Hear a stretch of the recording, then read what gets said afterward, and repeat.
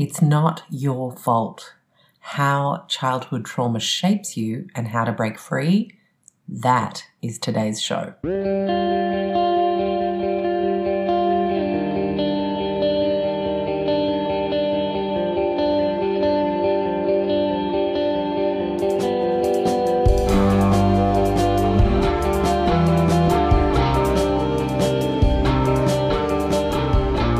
Hello and welcome to the Low Tox Life Podcast. I'm Alex Stewart, your host, and today is show 352, and I am with psychologist Alex Howard, who I recently discovered looking at trauma and homeostasis, and one of his YouTubes popped up, which of course turned into 6 YouTubes that I watched on the trot. And then, fortuitously, an email pops into my inbox letting me know that Alex has a new book and if I'd like to have him on the podcast. So all of the above happened within the space of days, which is a pretty good sign that one says yes and moves forward. I love Alex's work. One of my new favorite people in this trauma/homeostasis space because he recognizes the power of trauma to shape a chronic illness experience and the duration of a chronic illness experience, as well as for it to take a hold of us when it doesn't need to. And as you will hear, as we discuss in this show through various different questions that I ask along the way, Alex really helps us unpack the various aspects of a traumatic experience, what it is, the relativity of it, how it then impacts our physiology, and then how to unpack it so that it doesn't continue to keep us trapped, which is entirely possible and is a really brave body of work that Alex steps us through. So I'm really excited about this show. I felt genuinely like it was a very supportive environment, a very nourishing conversation, and I don't believe it should be particularly triggering for anyone, even if you are someone navigating trauma as we speak. I think you'll feel like it's more of a big blanket and a cuddle. And that's certainly what my intention was, as was and is Alex's work. But of course, empowering as well. You know, you can't stay under the blanket and cuddle and cry forever. Part of it is actually facing things, working through things, breaking free from things, so you feel empowered and powerful again. So that's very much included in this conversation as well. Now, we have a couple of wonderful sponsors. It's a brand new month. Of course, still with us is Oz Climate for their incredible Winix air purifiers and dehumidifiers. Do not wait until your humid season, more back burning ahead of summer perhaps, or unfortunately, as is often possible when it comes to an El Nino year, which has been declared here in Australia, bushfires. Now, that can mean some pretty smoky air, even if you are nowhere near them. And we all saw what happened in the brutal bushfires of 2019 and 20, which, of course, were brutal for far more reasons than stinky, smoky air for so many Australian communities and people and losing homes. The reality is, as I said, that smoke is far, far reaching. And in Australia, I remember sitting next to my air purifier, on top of it practically, as it kept my air safe working away. There was nowhere to escape it. Outdoor air was definitely not healthier than indoor air at that time. And it was heartbreaking to see that basically, you know, purifiers were out of stock everywhere. So I just think appliances like this for me are health insurance, right?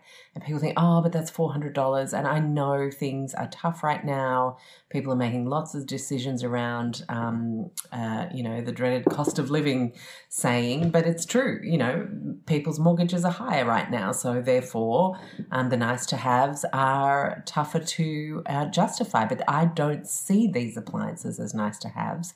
I see them as health insurance, whether it's dehumidifier on after the family showers to prevent mildew in the bathroom, or to mitigate a water leak situation, or a humid season to prevent mold from taking hold inside your home, or a fire situation where you need to protect the air inside your home. So 10% off, Low Tox Life is your code, ozclimate.com.au, head there. You have the different square meterages for the different units to help you make a decision, and you have the wonderful little hygrometer, which is $20, and a hygrometer helps you stick it on the fridge, and it helps just keep track of what the humidity situation is inside your house, so that you know if it goes over 50, 55, 60, where mold can be encouraged to grow, that's the time to close the windows, close the doors, and flick on the dehumidifiers and bring that humidity down and keep it nice and dry inside. We also have one of my favorite brands, Weleda, joining us for October. It is time to stock up, peeps. You have 20% off Weleda site-wide. Low Tox Life is your code, and this is going until mid-November. So you've got plenty of time to plan out what you need, think of your favourite products, and make your swaps if you're new to low tox living. And we also have a wonderful giveaway. If you're listening live this week, hop on Instagram or Facebook and join it to get the entire skin food range, including the wonderful new face care range. So if you have somehow been under a low tox rock, Weleda are a B Corp certified leader in the certified natural product space, right? They've been going since 1926, founded by Rudolf Steiner. So you might have heard of Steiner Education, or Biodynamics, also founded by Steiner, as a form of regenerative farming. The focus is obviously always on where efficacy, ethical sourcing, and nature and natural communities converge to really produce something beautiful. Weleda's trusted hero range of skin food. I don't know too many people who haven't heard of skin food or don't have a tube for dry elbows and knees, or to use as a flight cream, or to use as a glowy primer under their makeup. Lots of different reasons you'd use skin food. It's wonderful for dry skin, super, super nourishing. And they've now brought out the face care range. I was grateful to be invited to the launch, the media launch, which means I got the little goodie bag and I got the nourishing face night creams, as well as the beautiful cleansing balm. Oh my gosh, it's so nice. I normally make my own cleansing balm, the recipe from my first book, but I got to say, this is definitely competing with that.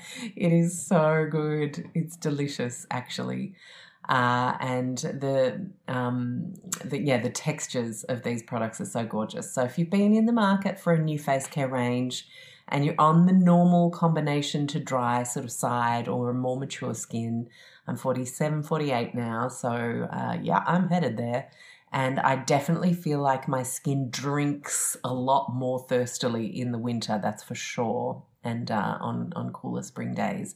So I love it. And then if you've got dry skin, it's going to be perfect for you in summer as well. It's really, really nourishing, gorgeous range, 20% off. So even if you just want to try the new range, your code is lowtoxlife. Weleda.com.au is the website you can head to try it. And of course, Weleda is available worldwide. So while the offer might not be, I would definitely be heading out there to try and find it because it's stunning stuff. Well, it has come time to deal with something a little bit more serious than face cream, which is trauma. And Alex's new book, It's Not Your Fault, which I read before we had the chat, was brilliant as well. If this is something that you feel like you need some support with and want to get educated on, enjoy the chat. And I really look forward to hearing which aspects of it were particularly touching for you. I'll share some in my Instagram stories coming up. Hello, Alex. How are you? I am very well, Alex. Thank you very much for having me. It's wonderful to have a fellow Alex here and to have discovered your work recently, which we're going to unpack today. And of course, your beautiful book, which made me think of that. I mean, I'm a Gen Xer, so I went straight to Goodwill Hunting with the It's Not Your Fault scene. from the wonderful Robin Williams, that just, I think, really spoke to a lot of people in their late teens, early 20s at the time.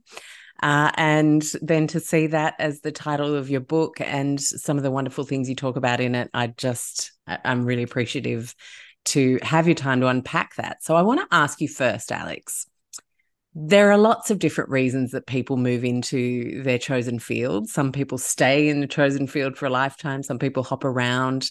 You have firmly planted your feet in psychology, but with a really interesting focus on homeostasis, which is what caught my eye and ear.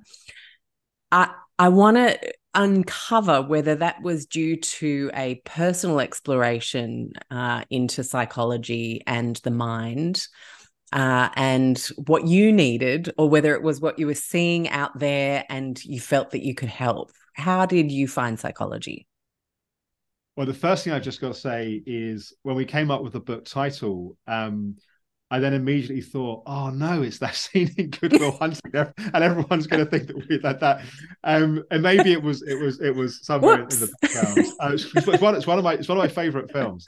We did not rehearse this. This has literally just come up, and well, so is it a good thing? I think it's a great thing. Look, it's a great film, and in a way, it's really one of the most iconic therapeutic moments captured in a movie. And I actually rewatched it after we decided the title, and I was like, I love this film. But I will answer your question. So your question was how I got into this work. So really, there's how I got into self-development and psychology and health and so on, and then there's more specifically how I came to specializing in trauma. So I got into this work more broadly because as a teenager, I suffered from a debilitating chronic illness. So I suffered from ME, or chronic fatigue syndrome, or as many other names that it's been given. And that was a very difficult 7-year journey. The first couple of years, really just waiting for someone else to find the answers, and that didn't go very well. And then a very committed and proactive 5-year journey of doing many, many different things. And along the way, I didn't find any miracle answer. What I found were lots of pieces of a jigsaw, which came together for me in a certain way. And then in my early 20s, I really set up the clinic that I'd wanted to exist in those years that I'd been ill. And so in my early to mid-20s, that clinic, which is still going, the Optimum Health Clinic, became very, very successful. And in a way, what really happened was I went from having a physical journey to then realizing that I hadn't dealt with a lot of my own emotional history. And, we've all, and I'm sure we'll get into this, but we've all had difficult, painful experiences that have shaped us in certain ways. And for me, 2 of those events in particular were, one, my father leaving soon after I was born and not then being seen again, and growing up with a sister which had very severe mental health issues. So there was a lot of volatility, unpredictability, and very, very extreme behavior. So I found myself in my mid-20s suffering from debilitating anxiety, having panic attacks, struggling to have a relationship longer than a few months, because as soon as I got a bit close to someone, I kind of freaked out and kind of moved on. And really got to the point that I was struggling to function in a sort of viable way, and set off on a second journey, really, which was a journey to understand the impacts of my childhood trauma, of my emotional history. And, you mentioned about homeostasis. Again, I'm sure we'll talk about that more, but realizing that at the core of the problem was my nervous system was massively dysregulated. And in a way, a lot of the intense anxiety was a wisdom in my system of trying to speed up, to disconnect from the feelings and the emotions that I didn't know how to feel. I didn't feel safe enough to feel. And in a way, really what that did was shaped a lot of my thinking as a clinician in the sort of 17, 18 years since then, that there is enormous wisdom in our bodies and in our responses. And if we can look at things through the lens of seeing behaviors as being adaptive, not necessarily as being broken. And that was the origin of my interest, and then in time, my specialism in really understanding the impacts of childhood trauma, but also how do we break free from them. Yeah, wow. And then the ME CFS years were perhaps also your body saying, can't deal, need to rest. This is all just too much. Yeah, I wow. think, there again, as you say, what I do want to say as well is that how I look at chronic illness, which has been a big part of my clinical career, but also trauma but also things like addictions, depression, and so on, is that they're all complex, multifaceted areas. And so, of course, we're looking, through the lens of trauma, and that's a really important one. I certainly wouldn't say that all fatigue-related conditions are just trauma. There's lots of other pieces of the jigsaw. Completely agree. And it's an important piece of that jigsaw. Yeah, I use the soup analogy often, lots of different ingredients, or the stage set with different actors that come into play to make it all the one thing that it becomes. And yeah, absolutely. And I think it's being too reductionist can then often lead people towards chasing silver bullets, and then being angry that they don't have the same result as Guru X on Instagram had by trying this one thing, and yet they also had ME/CFS, and it can lead to a huge amount of frustration, I think, if we try to oversimplify complex problems with lots of, as you say, pieces to the puzzle. So we've talked about trauma in a lot of different ways on the show over the years. And there are a lot of people who find low tox living because they've needed some sort of circuit breaker, some new way of thinking about things, because nothing conventionally helped or worked. And so that's an incredible privilege to be able to help provide some ideas and places to look. I would love to unpack trauma in the way that you talk about it, though. You are so generous with how much you share on YouTube. I'm sure there will be some binge watching after our show comes out. Can you talk about how you define trauma, compartmentalize different. I'd prefer for you to start talking now, Alex, because it's just it's so big, and yet it's one thing, and that is incredibly confusing in and of itself, right? It's really interesting. So when I sat down to write the book, I didn't sit down explicitly to write a book on trauma. The title, the original title of the book that the publishing deal was signed on, was a working title of "You Can't Heal What You Don't Feel." And the focus was really about the importance of feeling the unprocessed emotions, which, of course, the reason why we have unprocessed emotions is because of trauma. And then I realized as I was writing the first section, well, I'm talking about trauma, so I've got to define trauma. And at this point, so we have a company producing online conferences. And so our Trauma Super Conference has been attended, I think, now by nearly 1 million people. I've asked hundreds of the world's leading experts, what is trauma? And I felt a bit of pressure to answer the question well, because I had access to all these different perspectives. And so as I was writing, I spent a lot of time just trying to get, in my own thinking, my own understanding, really to not just the essence of what trauma is, but also, in a way, trauma is not just what happened, but it's how what happened shows up in our life now. And I think in a way, too much of the conversation of trauma is about the events. And so the very well documented and excellent research on adverse childhood experiences tells us that if we have certain types of childhood events, things like parents that have addiction issues, or parents that are incarcerated, or physical sexual abuse, or so on, that is trauma. And it is.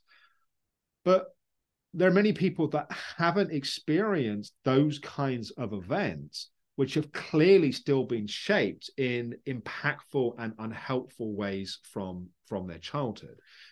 But also two people can experience the same event, and the way that event shows up in their life now is also very different. So what I came to conceptualize in the writing of the book was that, in a way, what happens in childhood echoes through our life as an adult. And echo is both a metaphor and an acronym.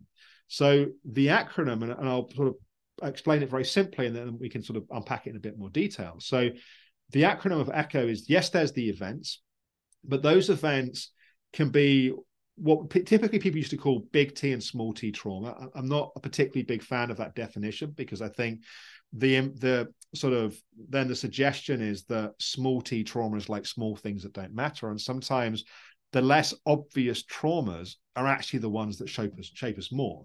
So I tend to talk about overt and covert. So obvious traumas that we may identify, but also the more subtle experiences. You know, you come home from school one day and you've had a hard time. Maybe you put your hand up in class and said something dumb and didn't intend to. Everyone laughed, and you know the teacher wasn't very gracious about it. And you come home, and what you need is emotional softness, holding, and to be allowed to have your feelings. And what you get told is mum and dad are stressed, and you know you need to be a grown up, and you actually get rewarded for not feeling your feelings. And you got hold on. You get rewarded for not feeling your feelings as a child. I think that is something to just sit with for a second, because that's huge. You know, my mum once said to me, must have been sort of 15 years ago, around the time actually that I was really starting to do this work, she said, "You were such a good baby." I was like, well, "What do you mean?" She was like, "You never cried." Ah, there it is. I felt like saying, "Mom, that's not good. I was frozen." but it's, you know, and this is not red flag, Mum. Exactly. It's like, you know, that started the spousifying from a young age. But it's so we have these events. They can be overt, they can be covert. But it's not just the event. So the next step of echo, the C of echo, is the context within which the events happen. So we all have three core emotional needs. These needs, they're not like wants or nice to have. They're needs to our emotional body, like physical needs to our physical body, like water, oxygen, food, and so on. So these are the needs for boundaries. That's the ability to say yes and no to other people, but also yes and no to ourselves. So stop that thing, or I need more of that, or internally stop a behavior or start something new. The need for safety. Safety as a child, we get through our nervous system co-regulating with our caregivers. And that co-regulation tells our nervous system that we're safe, and that installs a sense of safety in us. And then we hopefully learn from that grounding how to self-regulate. So that means that we get triggered or impact or something happens, but we can come back to a point of balance. If we don't get the co-regulation, we often don't learn well how to self-regulate. One of the reasons why practices like meditation and yoga and so on are so popular is their ways of learning how to self-regulate one's nervous system. Third of these core needs is the need for love. This is not being told we're loved. It's not knowing we're loved as an idea. It's feeling that we're loved in our body. And it's not being loved for what we do or for who we are. It's being loved as we are in that, you know, in that moment and in any moment. Doesn't mean we don't get boundaries. Doesn't mean that our behavior doesn't need to be shaped at times. But there's an inherent sense of feeling love. And if we get that as a child, what that sets up for us in life is a sense of self-love and self-acceptance and a basic sense of okayness as we are. So when these core emotional needs are not well met, we tend to be much less resilient. We're much less able to be shaped and impacted. We're much less able to respond in a healthy way to the impacts of life. So there's the events, there's the context, the three core emotional needs. The H, which going back to where you started, the H of echo is homeostasis. And so our physical and emotional body has all kinds of balances that it needs to keep. Our blood pressure, our blood sugar, our blood temperature, for example, but also our nervous system has a state of balance where it's effectively we are in a calm, grounded, settled state. Now, if we experience a sudden shock, let's say that you and I are walking down the street in Sydney and we don't see the great big lorry that's thundering towards us. In that moment, we are in physical danger, and so we need to respond. And so hopefully what we get is a big hit of adrenaline and cortisol, and we leap out the way of the lorry and take a few breaths. And then we come back to, over time, maybe it takes 15, 20, 30 minutes, we come back to a point of balance. So that's responding to a sudden acute threat. The problem is, and that's the same thing, that's the same analogy people use about the saber-toothed tiger thousands of years ago. The problem is that when the threat doesn't go away, so it's kind of like the lorries chasing us everywhere that we go. Then our nervous system, the homeostasis, so the word homeostasis means safe, sane, stable, like a consistent level. The homeostasis starts to shift.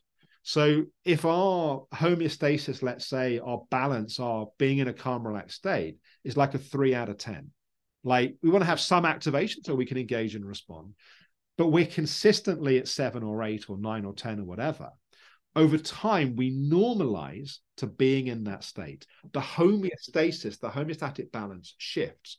This is what in my work with chronic illness over the last 20 years, we've called a maladaptive stress response. And so a stress response which is healthy becomes maladaptive because we normalize to being in a dysregulated state. So there's the events, overt or covert. There's the context, whether or not the three core emotional needs are met. There's a homeostatic shift that then happens in our nervous system. The O of echo is the outcomes of that in our lives. And this is where I feel very, very strongly about something. My work with health conditions over the years is the recognition that a lot of mainstream medical intervention is treating symptoms. So someone has or body parts. Or body parts, right? Right. And so you're treating the symptom, you're not treating the cause. The same thing I think is true often with trauma, because the symptoms, the outcome of this dysregulated nervous system can be chronic anxiety, for example, as I was experiencing. It can be addictions that effectively we are self-regulating a dysregulated nervous system using drugs, alcohol, whatever it may be. Can be depression, because effectively there's like going back to being the baby that doesn't cry, like there's a freeze.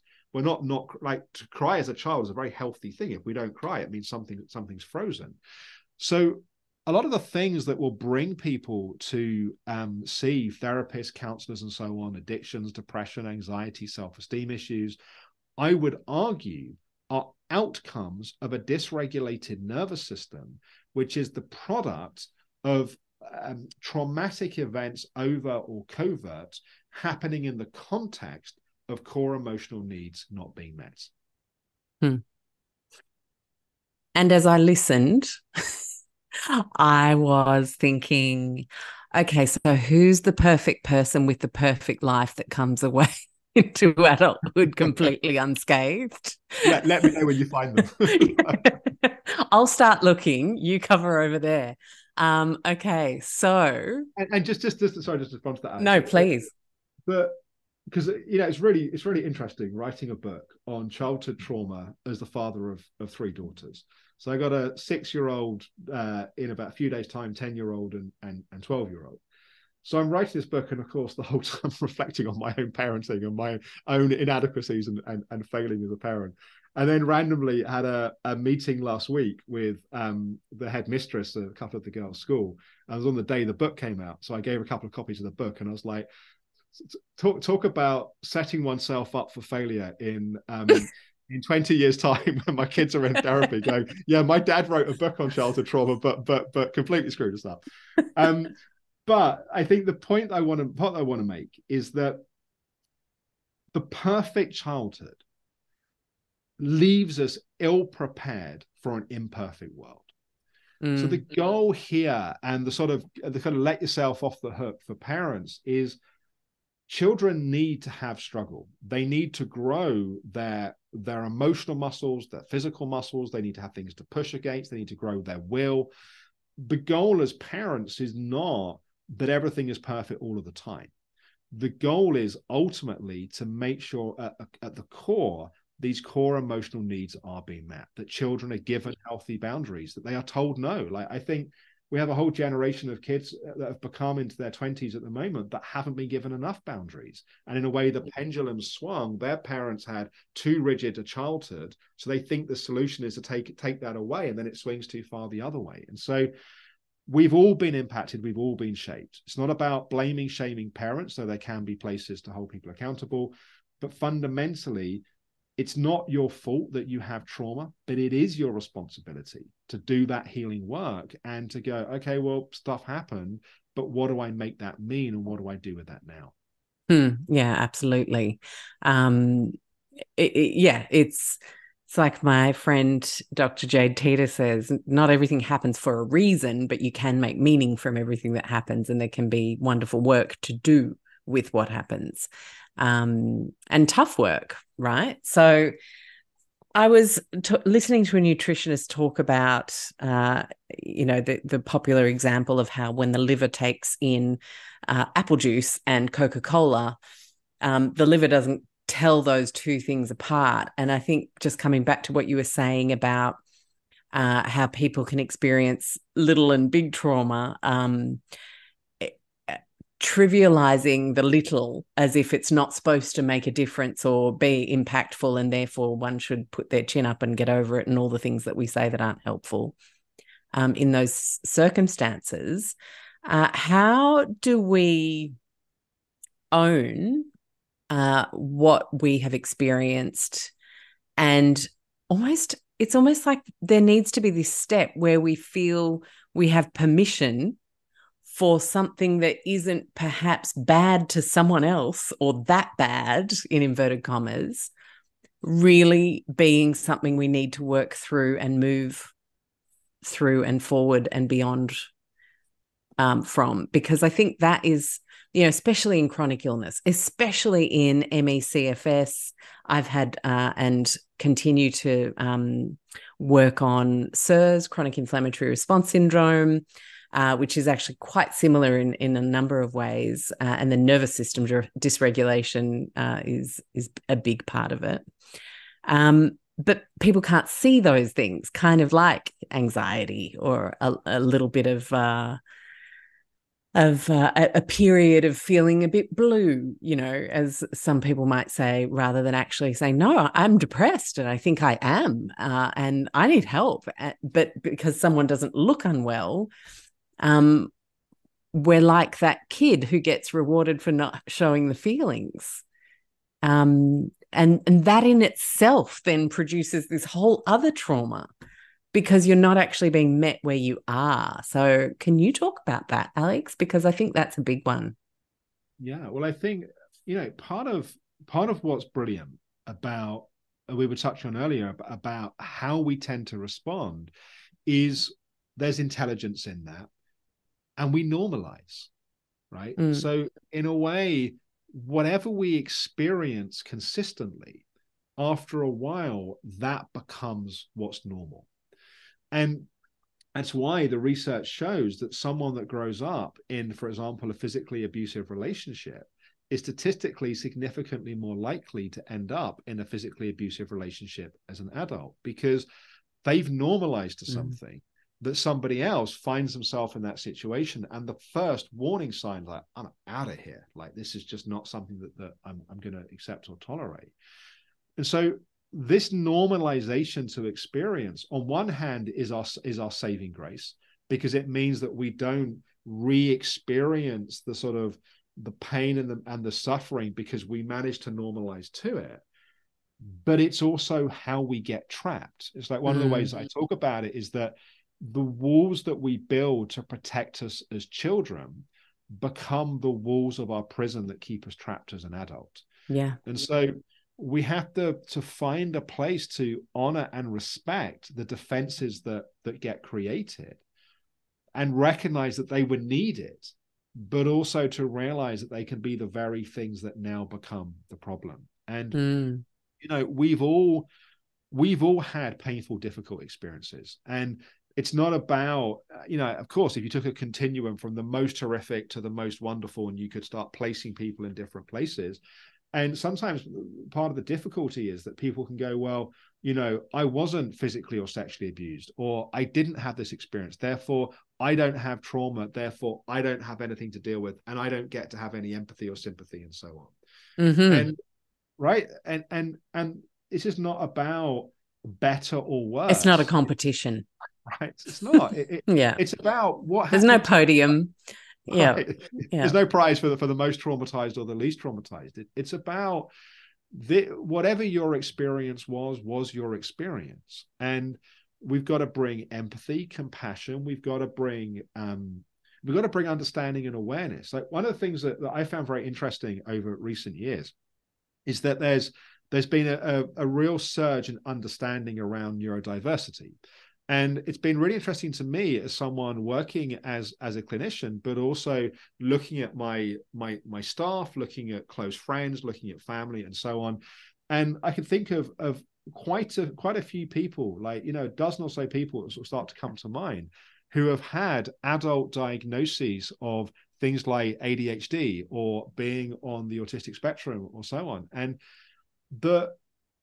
then having that awareness is like, oh my God, I can finally make sense of why I've struggled for years and thought, right. And thought, like, I'm just broken, or I'm crazy, or there's something wrong with me. And there's something that's really, really powerful about going, wow, this is the way that I'm wired. I'm not broken. There's just this, and then learning about how do I need to navigate my life in a way with real understanding and real awareness around that. And I think the same thing happens with trauma, when we can really understand that we've responded the best we could, and we've been shaped and we've been impacted.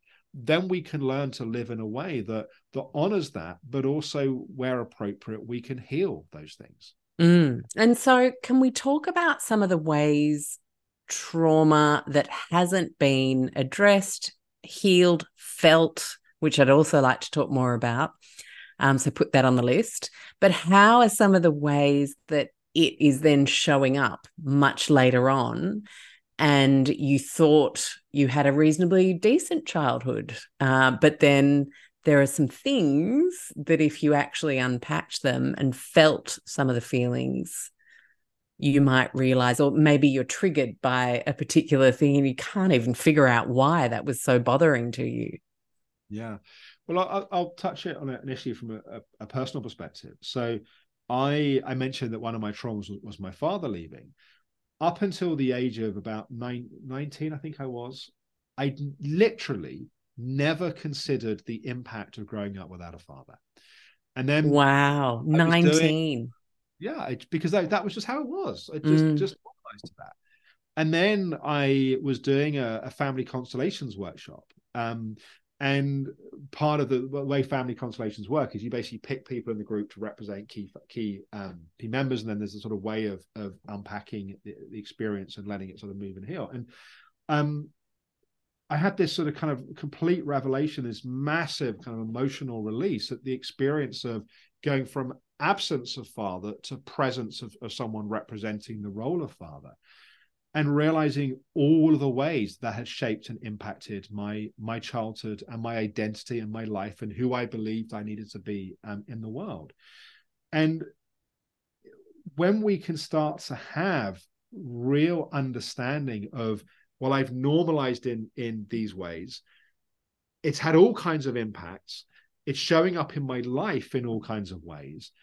When we have that understanding, then we can start to do something about it. So, like, another example might be that someone started maybe smoking marijuana in an unhelpful way at a young age, and then moved on to, you know, alcohol, and then maybe moved on to harder drugs. And for decades, they just struggled with drugs, and would look at friends and other people around them, their peers, and that they could use drugs from time to time and then not use them. But what they realize in their experience is that it's just there's no half measures. It's like completely all in. And then they start to unpack and look at childhood trauma and realize that there was a lot of painful things that happened, and they were never allowed to feel the pain, didn't have any support in feeling the pain, had a lot of then nervous system became very dysregulated. Maybe that was manifesting anxiety. Maybe there was a shutdown that manifested more in a depressive state.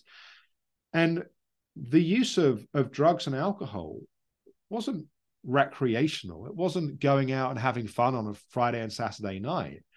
It was survival. It was the most effective, adaptive way that this individual had found to deal with the feelings that they didn't otherwise know how to deal with. And so in that instance, if you're treating addiction as a medical problem and you're just trying to take away a substance and then just trying to go for withdrawal, but you're not actually addressing what are the emotions that have not been processed and not been felt, then it's like having someone that's got, a serious physical injury and just taking the painkiller away and not actually addressing the physical injury. And so many of the ways we this whole thing as a bone is like kind of hanging out, it's dosed up on codeine. Yeah, it just doesn't make sense, does it? And that analogy is perfect because when it comes to the mind, we don't give it the same gravity. Yeah, and it's like, people, sometimes people that think that they're the most, for want of a better word, crazy, to me are just have been using the most intelligent responses that were available at the time. And this is not to let any of us off the hook and go, oh, well, that's the best I can do, so I'm not going to do anything about it. But it's not about shaming ourselves and making ourselves wrong. It's about why making sense of why our life got constructed the way that it did, and then going, well, if I had another way of dealing with these emotions and feelings that have not been processed, if I have a way of healing that, if I have another way of being in relationship with myself and in relationship with other people, then maybe I don't need to do these things anymore. It's like if the way that we've responded is that, like I was living in a state of chronic anxiety, if we can actually feel and process and metabolize those feelings, then we don't need to speed up in our mind and keep running away from those feelings, which is that kind of constant frenetic state. We can actually then find a place of ease and a place of peace. And then life can be very different. Let's talk about that recipe. Okay.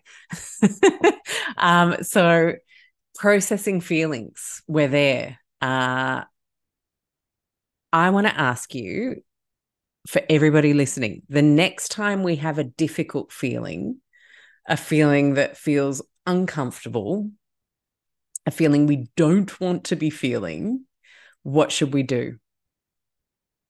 Well, I'm going to give you a longer answer than you're probably asking for. But no, we're here for long answers. No, it's good because I think there's something to learn about that response in the first place. And there's probably an investigation piece, I would imagine, from having read your book. And then from there, we do the things.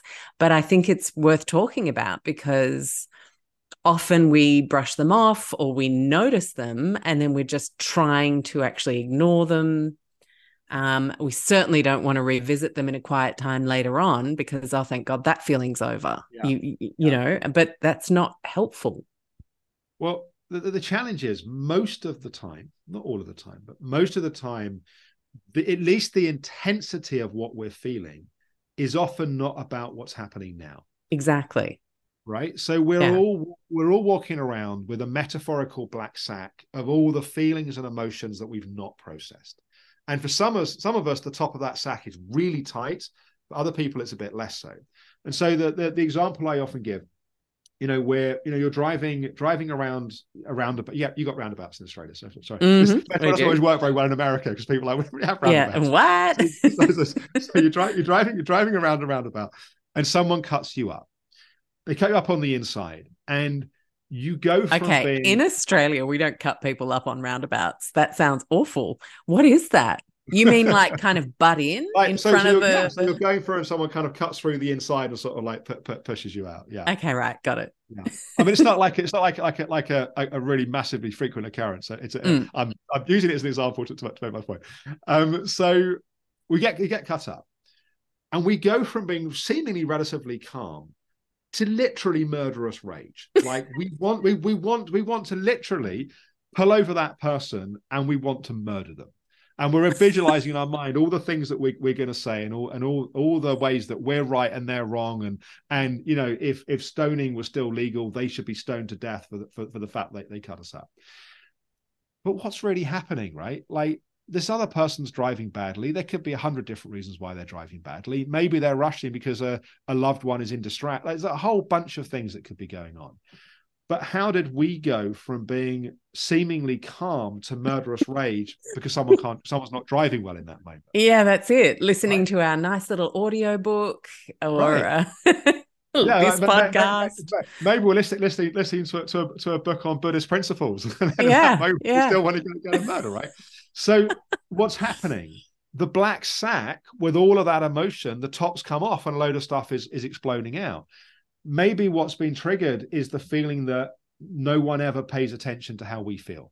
Maybe what's going on is we always feel we've been butted out the way.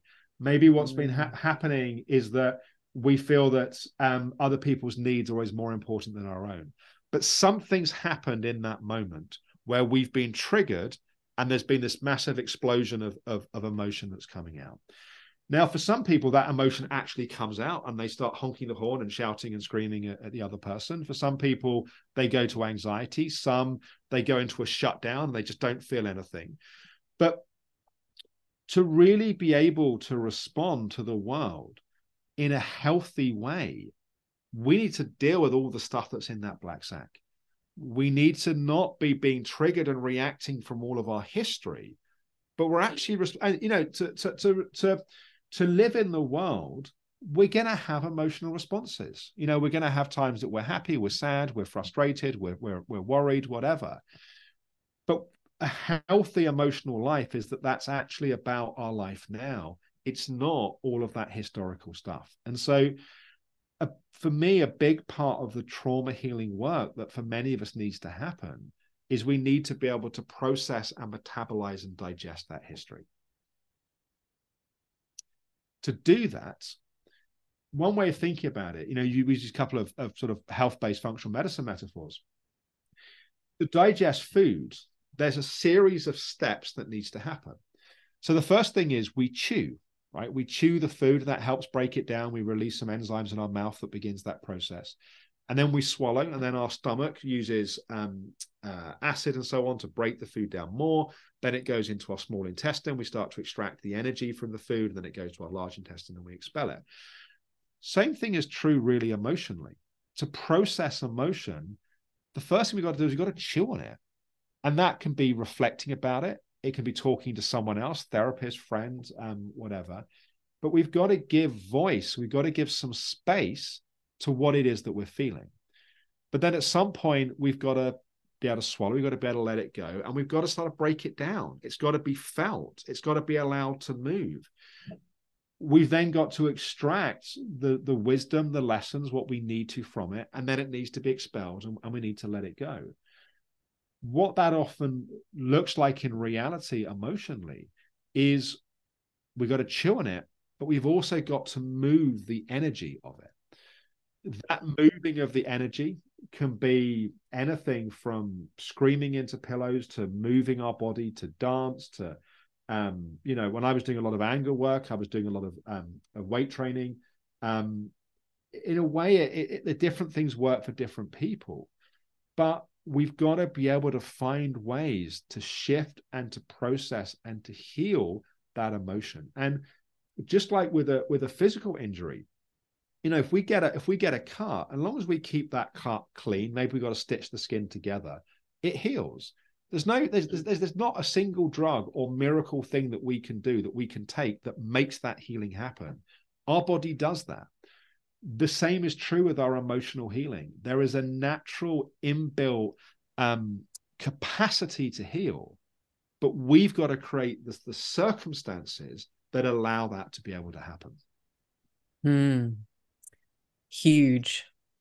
I really love that you brought through the physical movement of the processing as a big part of it, and how that looks different for different people.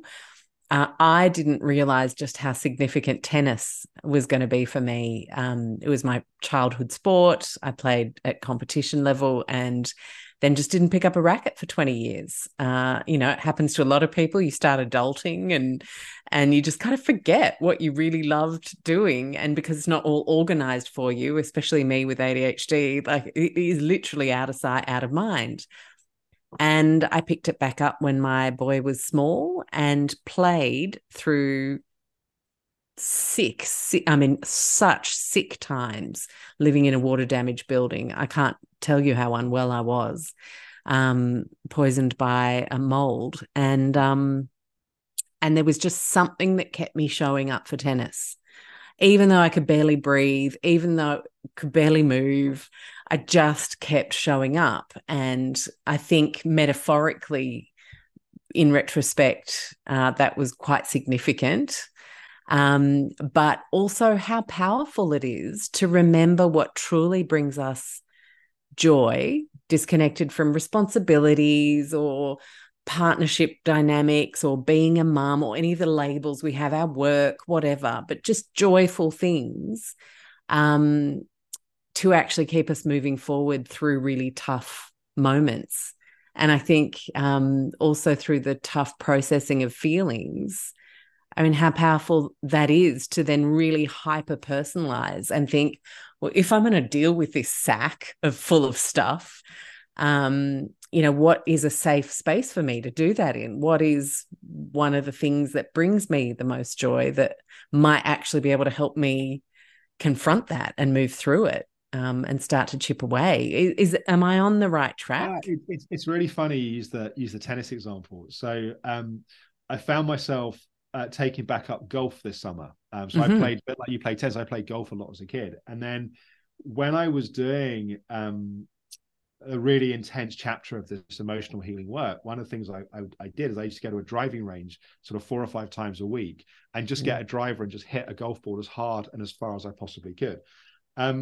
And the funny thing is, having picked up golf again this summer, I have one good shot. I'm really good with the driver. Everything else is a disaster. And so I've been playing with various friends. And they're like, why have you only got one good shot? I'm like, well, let me tell you the story. About 15 years ago, when I was processing my anger, I used to just go and destroy golf balls 4 or 5 times a week. Yeah. But there's something about, of course, there's places in doing inner work that we have to do things that maybe we don't feel a natural ease towards doing. One of the things that we mentioned around core emotional need of safety. So for the vast majority of people, some kind of practice that helps regulate their nervous system is really important. Yeah. Meditation, yoga, tai chi, qigong, walking meditations, lots of different ways of finding our way towards that.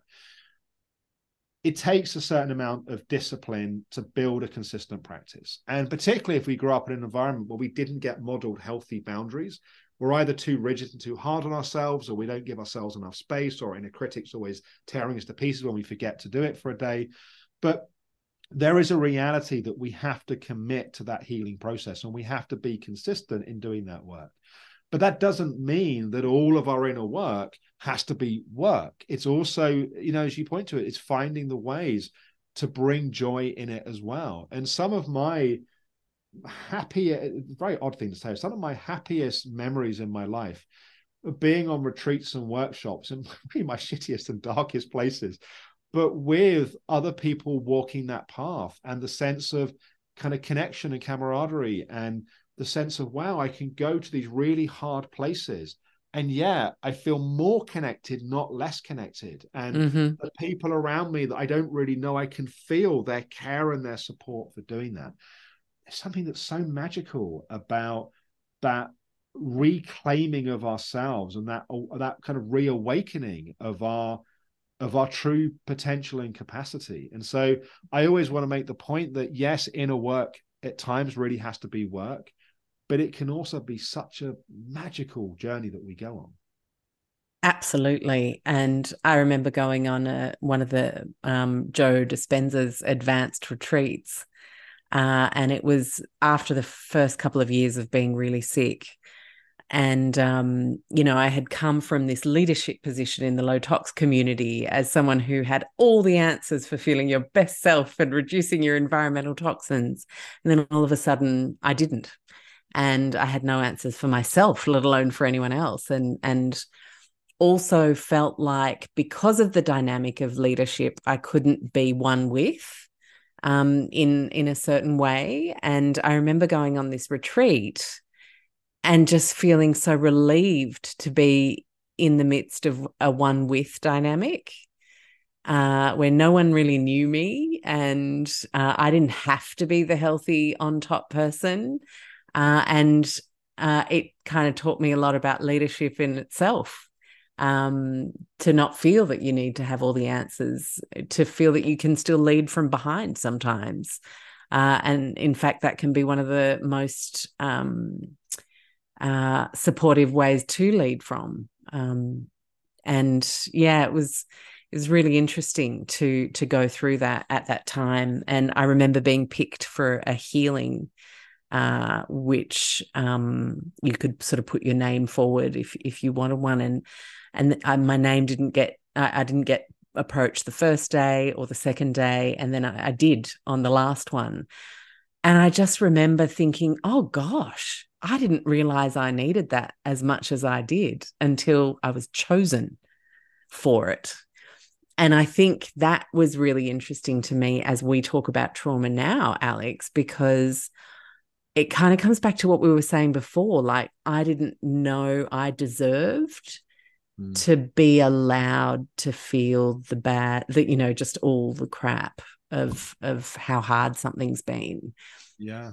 One of the questions that I always want to ask people who are in big responsibility leadership roles is, where are you allowed to fall apart?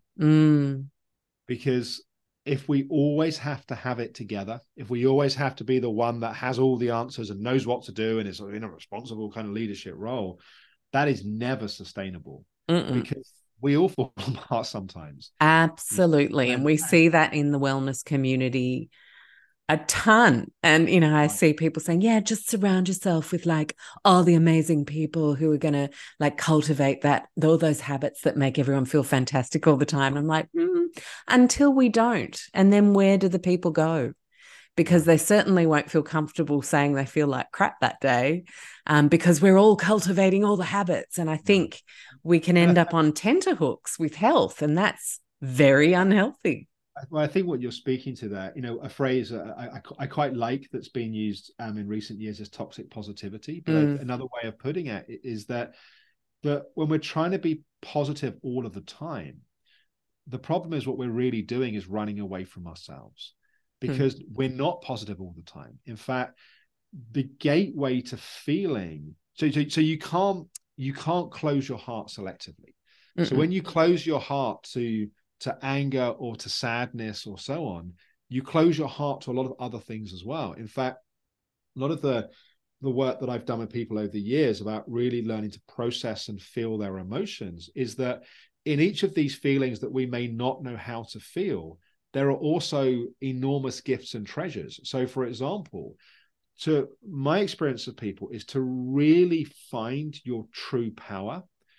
The pathway to that is through your hatred and through your rage, because it's in your hatred and rage that is your aliveness and your power. And this is not about acting that out with other people. Obviously, I'm not suggesting that when the person cuts you up, you actually do go and get a kind of shotgun blow the head off. It's like, please speak to your doctor before making any rash decisions. Yes, thank you.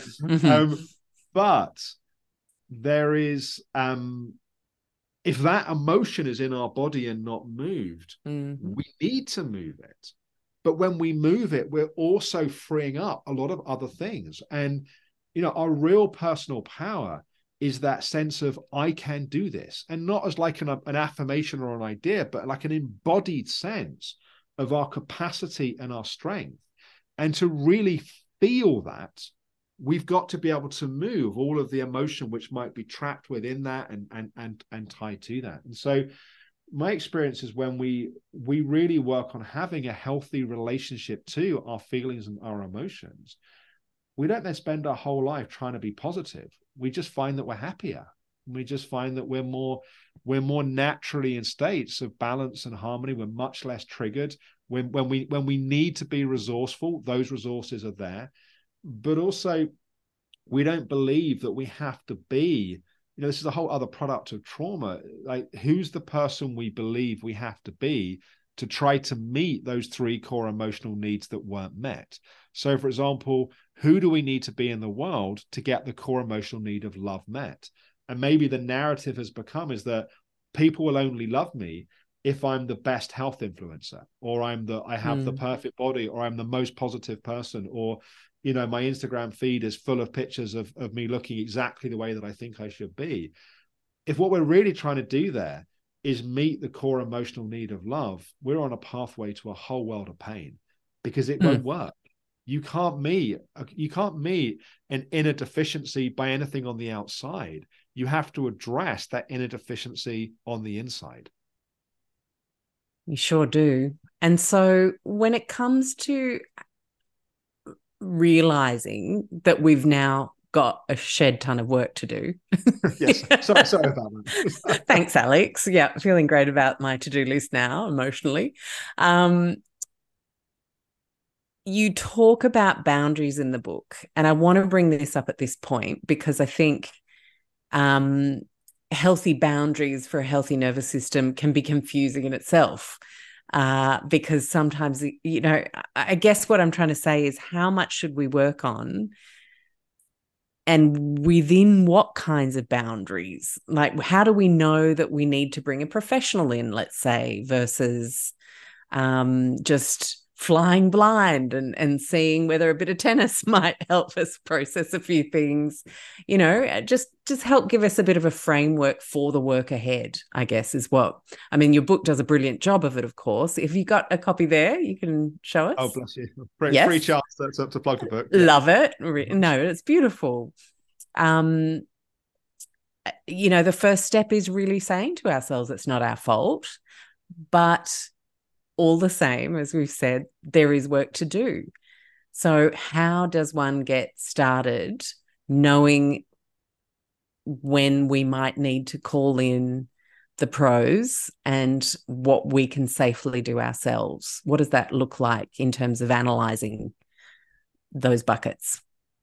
Well, I think the first thing I would say is, if we've got significant healing work to do, which many of us have, like anything else in life, we're going to get out what we put in. And so in a way, we can talk more about what we can do with therapists versus with ourselves versus, books, online courses, and so on.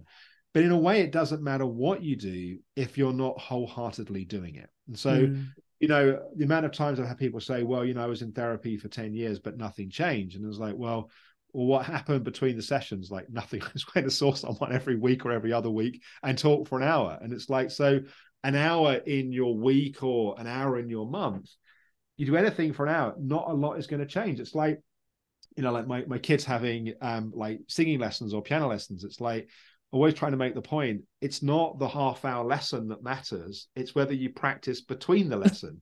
We are having parallel conversations with our children. Right. that half hour ain't going to turn you into Jimi Hendrix, No. whatever it may be.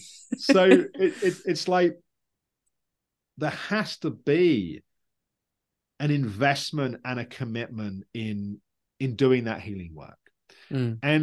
And part of that is a self-discipline piece. Part of it's also, though, a self-worth piece. It's like, am I really worthy and deserving of this?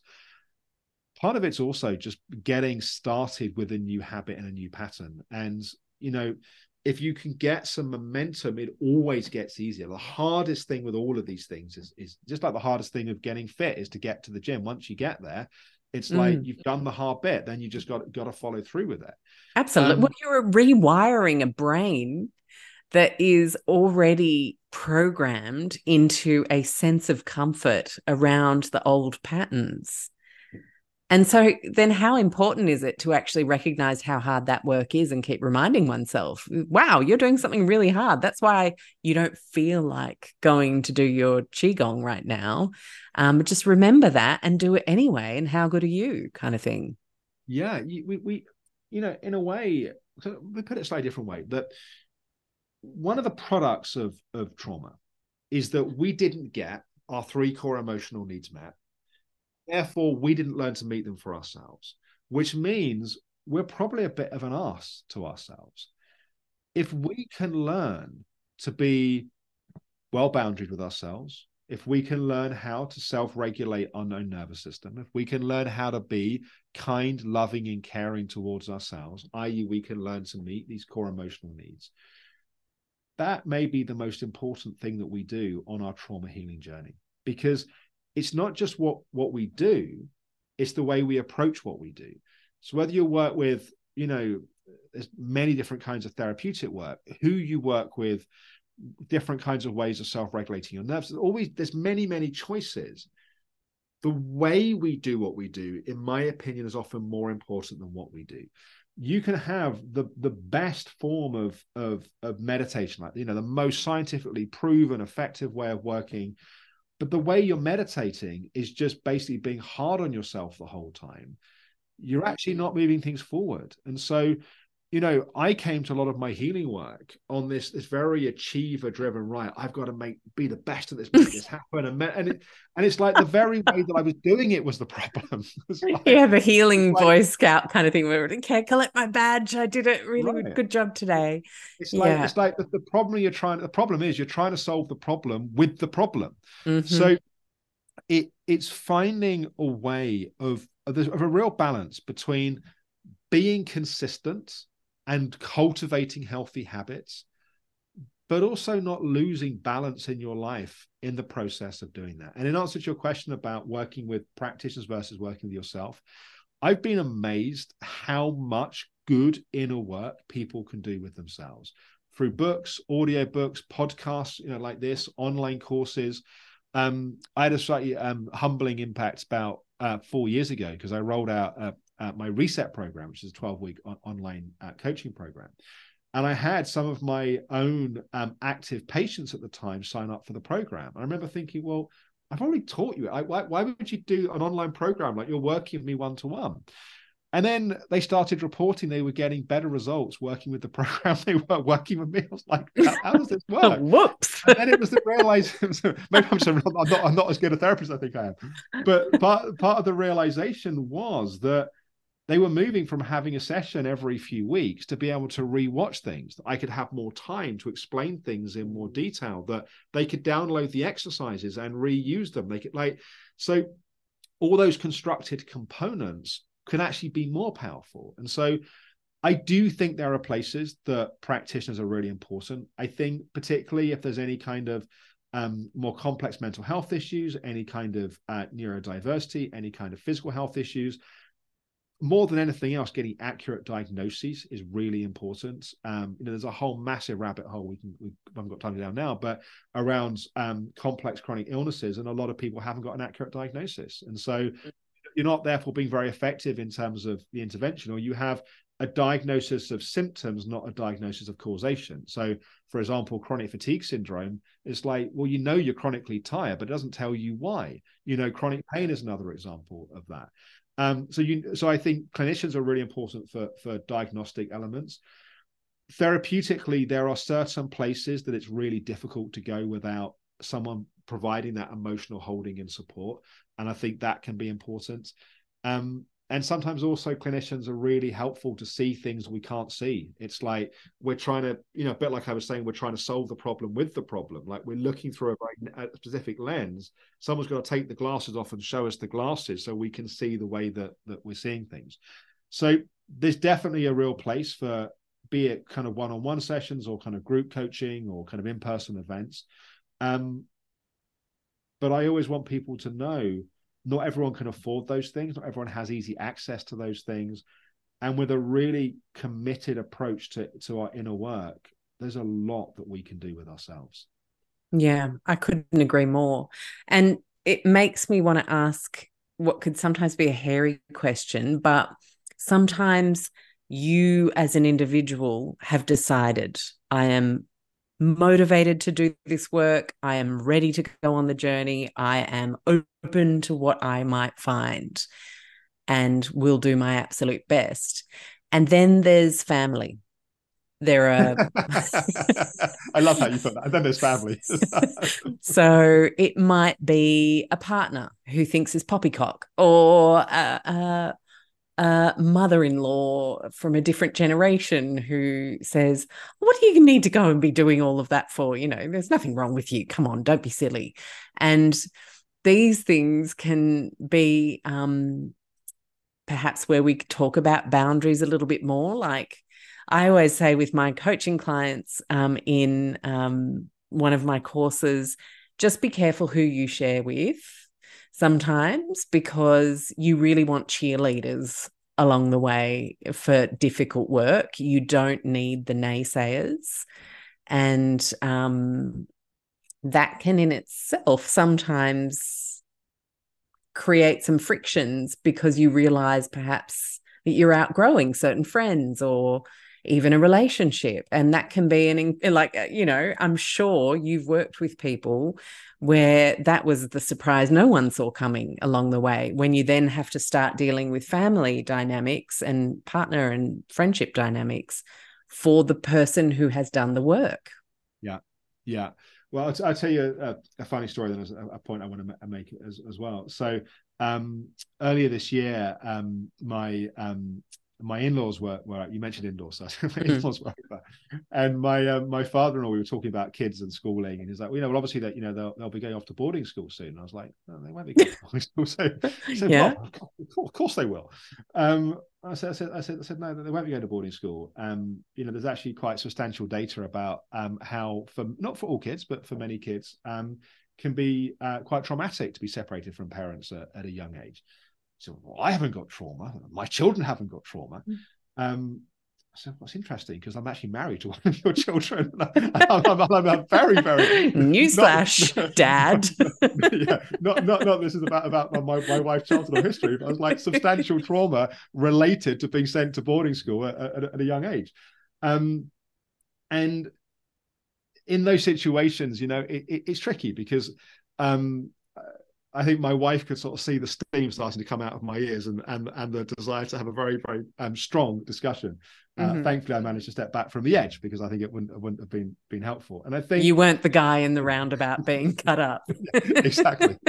I nearly was, but good. You did the work. Well done. But in a way, when we change, so I talk about a metaphor of a dance of change, and I don't remember, it's not mine, but I don't remember the origin of this, but let's say we're dancing the tango with someone, and we decide we're going to dance the foxtrot. That person has one of three choices. They're going to pull us back into the old dance, or they're going to come into the new dance with us, or we're going to dance separately. But they have to make a choice of one of those three choices. Now, what we hope is the people that we love and we care about will come with us in the new dance. But that often means that they've got to go on the same journey we're on. And by the way, as you and I have been talking about for the last hour, it's not an easy journey. So we're actually asking them to go to places they don't want to look at. I don't think my father-in-law wants to explore his own childhood trauma, which is probably fairly substantive in places. When people pull us back, it's not because they don't love us. It's normally because they do love us, and they miss us, and they want things the way they were before. And we have to find a way to navigate the people we want to stay in relationship with that don't want us to change. It's tricky. And in a way, we have to honor them and where they are, but we also have to honor us, and we have to recognize that to say yes to ourselves, we have to be able to say no to other people. And that's not always easy. And it's sometimes bumpy, and it's sometimes like a pendulum that has to swing too far the other way. And I often say to people, when you start putting boundaries in place, just give yourself permission to get it wrong and screw it up. And if a few times you're a bit too hard or a bit too rigid, it's okay. You can always clean it up afterwards, and if you need to with that person. But to really do good inner work, we've got to change. and that change is going to have impacts, and those impacts can be tricky. Thank you. I know that was a very big extra question I threw in there, Alex, towards the end, but I just think it is something that comes up quite often when people choose change, or when you have change forced upon you medically, like we have to go gluten-free. And then that has a dynamic of people going, what? Why? Oh, I didn't have any problems with allergies in my day, we could talk about it from lots. Well, yes.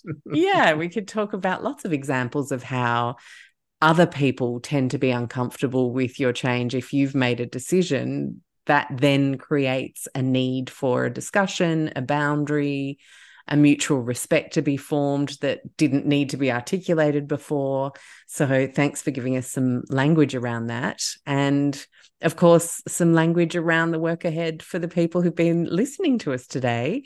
Hopefully inspired to check your book out. It's Not Your Fault. It's a beautiful book. And as I said, very generous on YouTube with so many resources, so many patients sharing their stories as well with you, which I think is really helpful for people. A lot of us just want to feel like, oh, great, thank God I'm not a crackpot.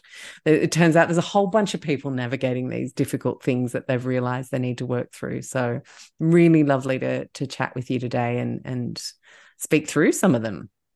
Well, Alex, thank you so much. I've really enjoyed our free-flowing conversation. Great questions. And I appreciate the opportunity to share with your audience. You're very welcome.